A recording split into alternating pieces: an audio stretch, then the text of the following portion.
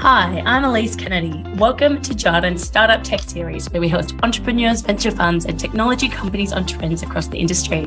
Today, I've got the pleasure of being joined by Michael Batko, the CEO of Startmate. Thanks for joining us today, Michael. Thanks so much for having me. Now, let's turn it over to you, as we always do. Tell us a little bit more about what is Startmate. So Startmate is the oldest and biggest startup accelerator in Australia. And it started all the way around 2011. So we've been around now for 12 years. Wow, that's really early stage there. And I love that it's mate. So it's clear. And tell us what's unique about this accelerator. Maybe if you give a bit more detail about the stages of the journey of some of those investments that you make. Yeah, definitely. Actually, the most unique thing about Startmate itself is two things. The first one is actually the way we raise our fund itself and the way the accelerator works, which means that every single mentor in the program itself is actually an investor in the funds themselves as well. So that's actually really important to us because it gives every single mentor actually skin in the game to be able to provide the best possible advice and help to our founders. So this is like one big differentiator, which is actually quite unique in the entire world. The second kind of thing is that it's all about founders helping founders for us. It's so many of our alumni actually come back as mentors and investors and actually provide the kind of help and mentorship back to our founders. That is, again, super important because what we often see is actually like the best possible advice comes from the founders who are like 2 or 3 steps ahead of you. Rather than 1,000 steps ahead of you, it's actually the ones who are like just ahead of you on the journey. Fantastic.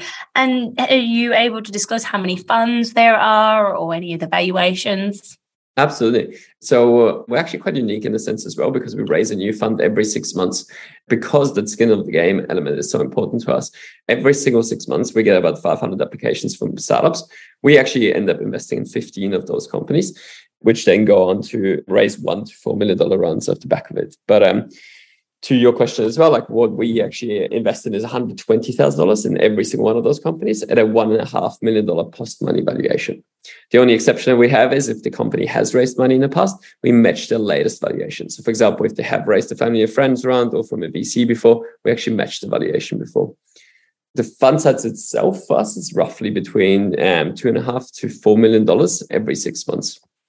And we've got investments all the way from like $10,000 checks, just to give our mentors who are really early stage as well a chance to participate, all the way to kind of like $500,000, $1 million check sizes as well. Fantastic. I did actually host one of the early stage ones that you put into Xylo Systems, which released the other week. So yes, I've heard about some of the work that you do in that space. Do you have any notable early stage investors? I know I read up on a few. Yeah, definitely. So it's probably a couple of lenses here. On the one side, we have Mike and Brooks and Scott Farquhar, for example, from Atlassian. The Atlassian co-founders investing all the way from 2011, every cohort. And we've got the Canva founders investing, etc. So like founders who actually have gone on to build literally like billion-dollar companies, and they do provide incredible kind of like support and mentorship to our founders. On the other side, kind of what we love as well is actually our Startmate alumni who actually do come back. And then off the back of a Series B, C, actually want to be investing back into the fund. And maybe the final aspect and the uniqueness of Startmate actually is that we see ourselves as like the Switzerland of Australia. And what I mean by that is actually we end up working with all of the funds in Australia, which means that Blackbird, Squarepegs, Represent, Airtree, etc. Either their funds or their partners actually end up investing into the Startmate fund because we genuinely see ourselves as like the place where everybody comes together to look at the most successful early stage companies. Yeah, it's definitely interesting and different to some of the other startups which you've had on this podcast series to date. And is there any angle or skew? Do you think more about the technology, or is it also open to, say, mining and metals? Any kind of angles that you target into? Yeah, totally. We actually completely industry agnostic in a way. So like from an industry perspective, we actually don't mind. We always look for the best founders. Founder connection to the problem. And what I mean by problem is actually really that customer connection itself. So we actually end up investing in software, hardware. The only kind of fixed rule that we have is always that it's early stage companies. We always invest $120,000, really, really early stage. And again, like we look for the customer obsession itself, but not necessarily with an industry angle.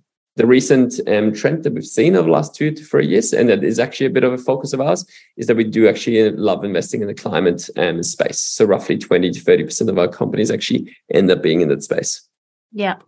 Is there any reason that you decided to do that? Is it the way of the future, or is a push from some of your investors? We're certainly seeing it within the listed space as well. Yeah, definitely. So like on the one side, it's kind of like probably just a personal preference and it's just like something that the whole team is passionate about. On the other side, from an investment standpoint, it actually does make a lot of sense as well, because what we've seen is that even if you actually were to say that the climate company is no more or less successful to succeed than any other companies out there, actually the really interesting benefit that a climate company has compared to any other startup out there is from a hiring perspective. So similar to what you were saying, that lots of investors actually have the push and the interest to invest there. From a hiring perspective as well, those companies have such an easier time to hire incredible people, and that actually gives them a leg up as well. So even from an investment lens, that actually makes a lot of sense, apart from obviously the good for the world lens as well, which is obviously very, very important. Yeah, makes philanthropic the triple bottom line concept. Let's turn to some of the investments. Can you talk to any of the notable investments that you have, what they do, any of the revenue models, things that we should be looking out for in the future? Yeah, totally. Yeah, so our investments, as I mentioned, go from software to hardware. So please let me know, like if you want me to double click on anyone in particular. But we've had investments, for example, Propeller is one of our large ones. Propeller does surveying for mines. So actually quite interesting in their business model perspective. The founders, they actually were not necessarily into mines themselves. They actually just were really big geeks into drones. And they loved drones and all the things you could do. And then they actually started looking for a market they could serve. And they looked into golf clubs and construction sites and stuff. And they actually ended up landing on mines, because it turns out that mines actually don't know where the dirt moves around. So that's kind of their business model. And it's actually quite heavily partnership based as well for them. Mm-hmm. So it's like one investment on the software and hardware side. Maybe another one which is quite interesting is Morse Micro, which just last month raised $100 million. But they essentially are building a state-of-the-art kind of first in the world Wi-Fi chip, low power, high range. And interesting in there, they've got actually minimal revenue just yet, but it's literally world-changing technology built by engineers who literally built Wi-Fi back in the day. So like from a revenue perspective, not quite there yet. That will be a huge, huge technological progress. Yeah, and that's a bit of a disruptor in the space, I guess. I'm curious about that one a little bit more if I tap into that. So what are they disrupting? Another type of technology? Yeah, so literally like if you think about your Wi-Fi at home, like they could literally make it use less energy and increase the range itself. So whether it's on personal Wi-Fi, but then actually you could, in theory, because they do it on such a small scale, put a Wi-Fi chip into anything you actually use. So one example maybe being actually supermarkets and actually the kind of labels that you have on supermarket prices, etc., that they could literally be like Wi-Fi powered, and every single one of them could just have a little chip in there and just be updated real time. Fantastic. Heard it here first. And you want to give me one more for my listeners? Yeah, for sure. So as I mentioned, maybe on the climate side, we had one incredible investment in a company called Great Wrap, which makes essentially compostable cling wrap. And they've just been exploding recently as well, because it's such an incredible vision. And we all know cling wrap, literally a waste itself, and we can't do anything with it. So they do it basically out of potato wrap itself. And they've been expanded globally and as well. And just like setting up factory after factory, an incredible team. And kind of interesting from a business model perspective, because you asked as well, is that they do pursue a B2B as well as a B2C strategy at the same time. Because obviously so many individuals actually want to buy just compostable cling wrap. But on the other side, you think about all those huge businesses like Woolies, etc., and they actually use so much of that stuff as well.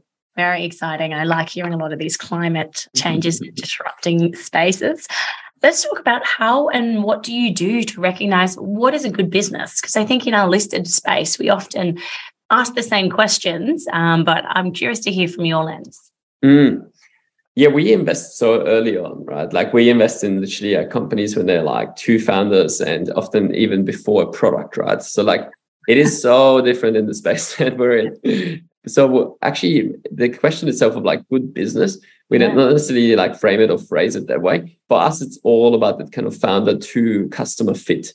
Like if the founder understands the problem of the customer to the last little detail, is so customer obsessed that they will literally not stop talking about the problem the customer had, that's what we're looking for. Because essentially what we look for is that they've got this connection. And then what you need to do at this early stages is almost trust the founder that because they have such a strong connection, they will stop at nothing to figure out how to solve it. And if you can solve it, there's money behind it. So the business model itself is almost just a one of like the companies will go through 3-4 different changes, and we are aware of that because it is a long journey for them to go through. But because they are so customer obsessed, they will figure it out because it's so incredibly hard to build a startup at that stage. Absolutely, and a lot riskier than when they come into our listed pipeline. How do you see the balance in this time at the moment about free cash flow burn, but these businesses that you're investing in, you want them to be able to tap into these huge, addressable, growing market. How do you balance that from an investor standpoint? So similar to the previous question, actually, like we do invest early on, but we never actually talk about profitability itself, because at those early stages, you're still trying to prove out there's something there. So maybe the question that we ask is almost just a one of like, so many of our founders tell us like, oh, I know it's a problem. I know it's a problem. But then the question for us actually becomes, how do you know it's a problem? And the only real answer where you will find out whether it's a real problem to a customer is, will they put the credit card down for like a $10 kind of like purchase or 10 grand purchase or whatever it is? Like, will they actually pay for it? So rather than the question of like almost like profitability, it actually becomes a question of like, are customers actually willing to put money on it? And that's when you actually truly understand of a founder landing on the customer segment, that there's truly a lot of money behind it as well. Mm. And let's turn to the startup environment at the moment. What are you seeing around valuations at this point in time? Yeah, so it's actually a really interesting time to be a founder. Like on the one side, there's never been a better time to actually found a startup. There's so many more tools, etc.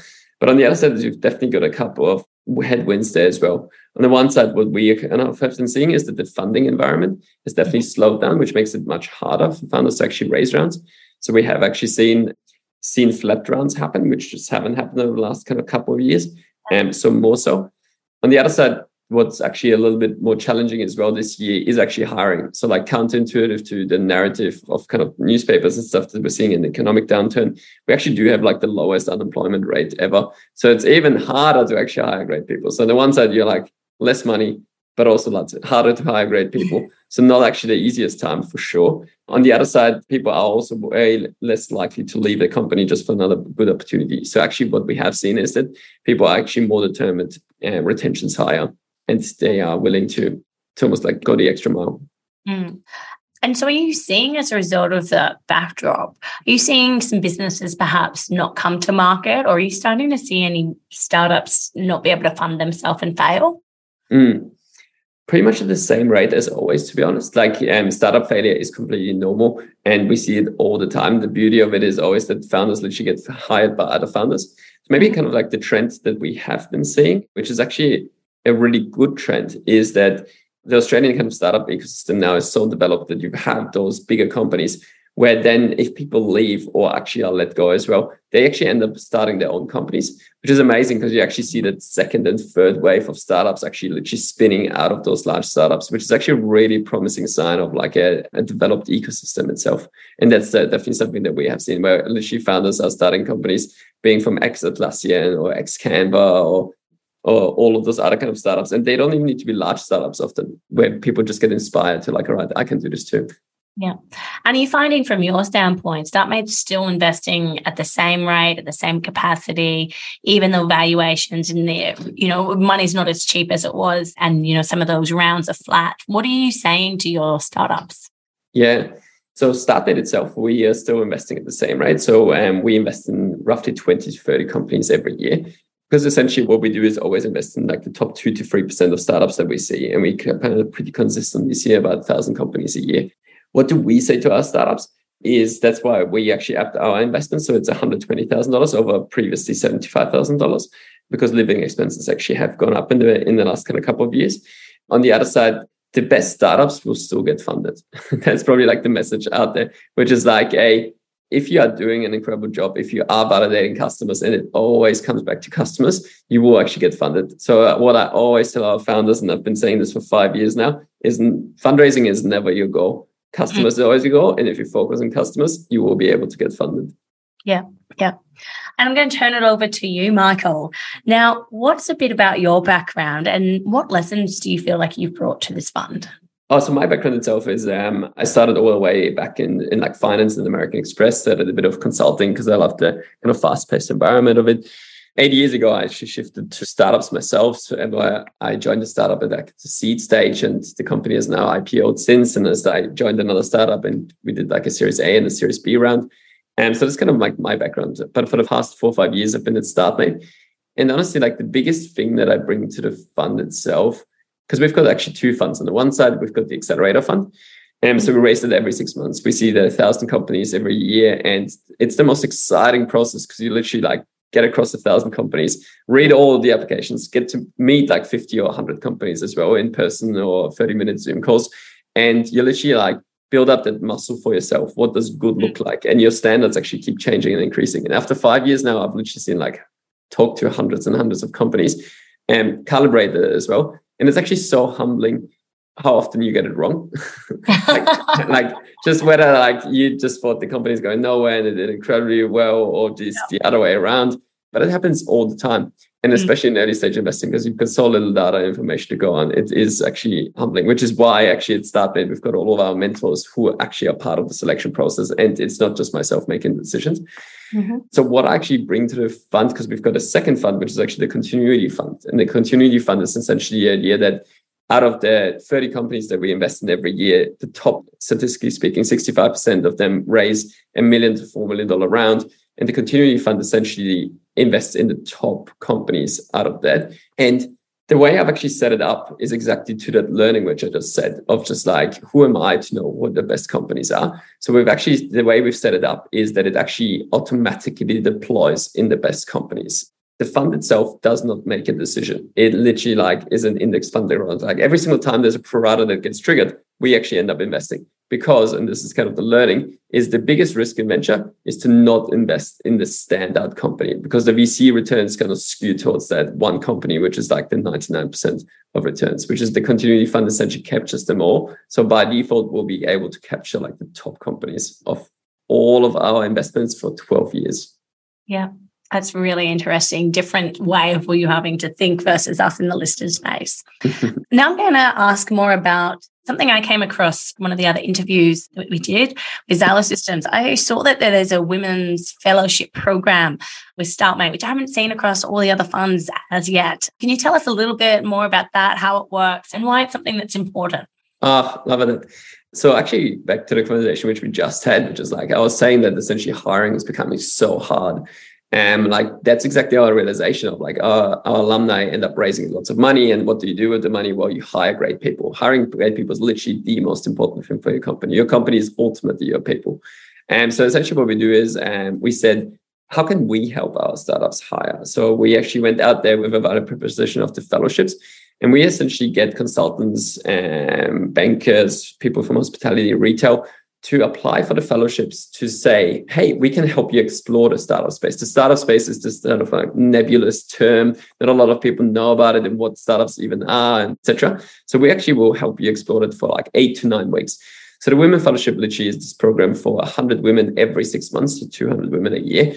And we've got a student fellowship program as well for 500 students a year. And we've got a product fellowship and a customer success fellowship and a couple of other ones as well now, where we literally are helping you explore the entire startup space across Australia and New Zealand with the idea that if you like what you see, you either start a company yourself or you join one of the companies that you actually see. So we give you a real big cross-section across the startup ecosystem. And to your second question of like, why is it so important? Is because in the technology space, the industry itself is very, very male heavy. And the first kind of angle that we took was the Women Fellowship, where it was so important to us to actually bring more diversity into the startup industry. And that initiative in itself is making big waves because now we literally funnel 200 women every year into the startup industry, which makes actually a big, big difference.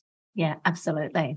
Now, I'm sure a lot of the guys want to hear a lot more. So if they are keen to learn more about Startmate, Michael, where can they go? Do you have any podcasts, any websites, any seminars or upcoming conferences that we can guide guys to? Yeah, definitely. So best place is to jump on the website itself. So startmate.com. And we've got events which we run all the time. So sign up for the newsletter there as well. We've got our demo day, which comes up is literally in 2 days' time. So it's probably going to be too late for this podcast. But we do run it every 6 months. where you actually see the startups pitching, but we run many events and there's many places for you to go. You can hit me up directly as well on michael@startmate.com.au, and it's probably like the 2 best places to go. Fantastic. Well, thank you again, Michael Batko, the CEO of Startmate. Been great to hear from you, and I love the work that you're doing. I look forward to hearing and seeing more. Thanks so much for having me.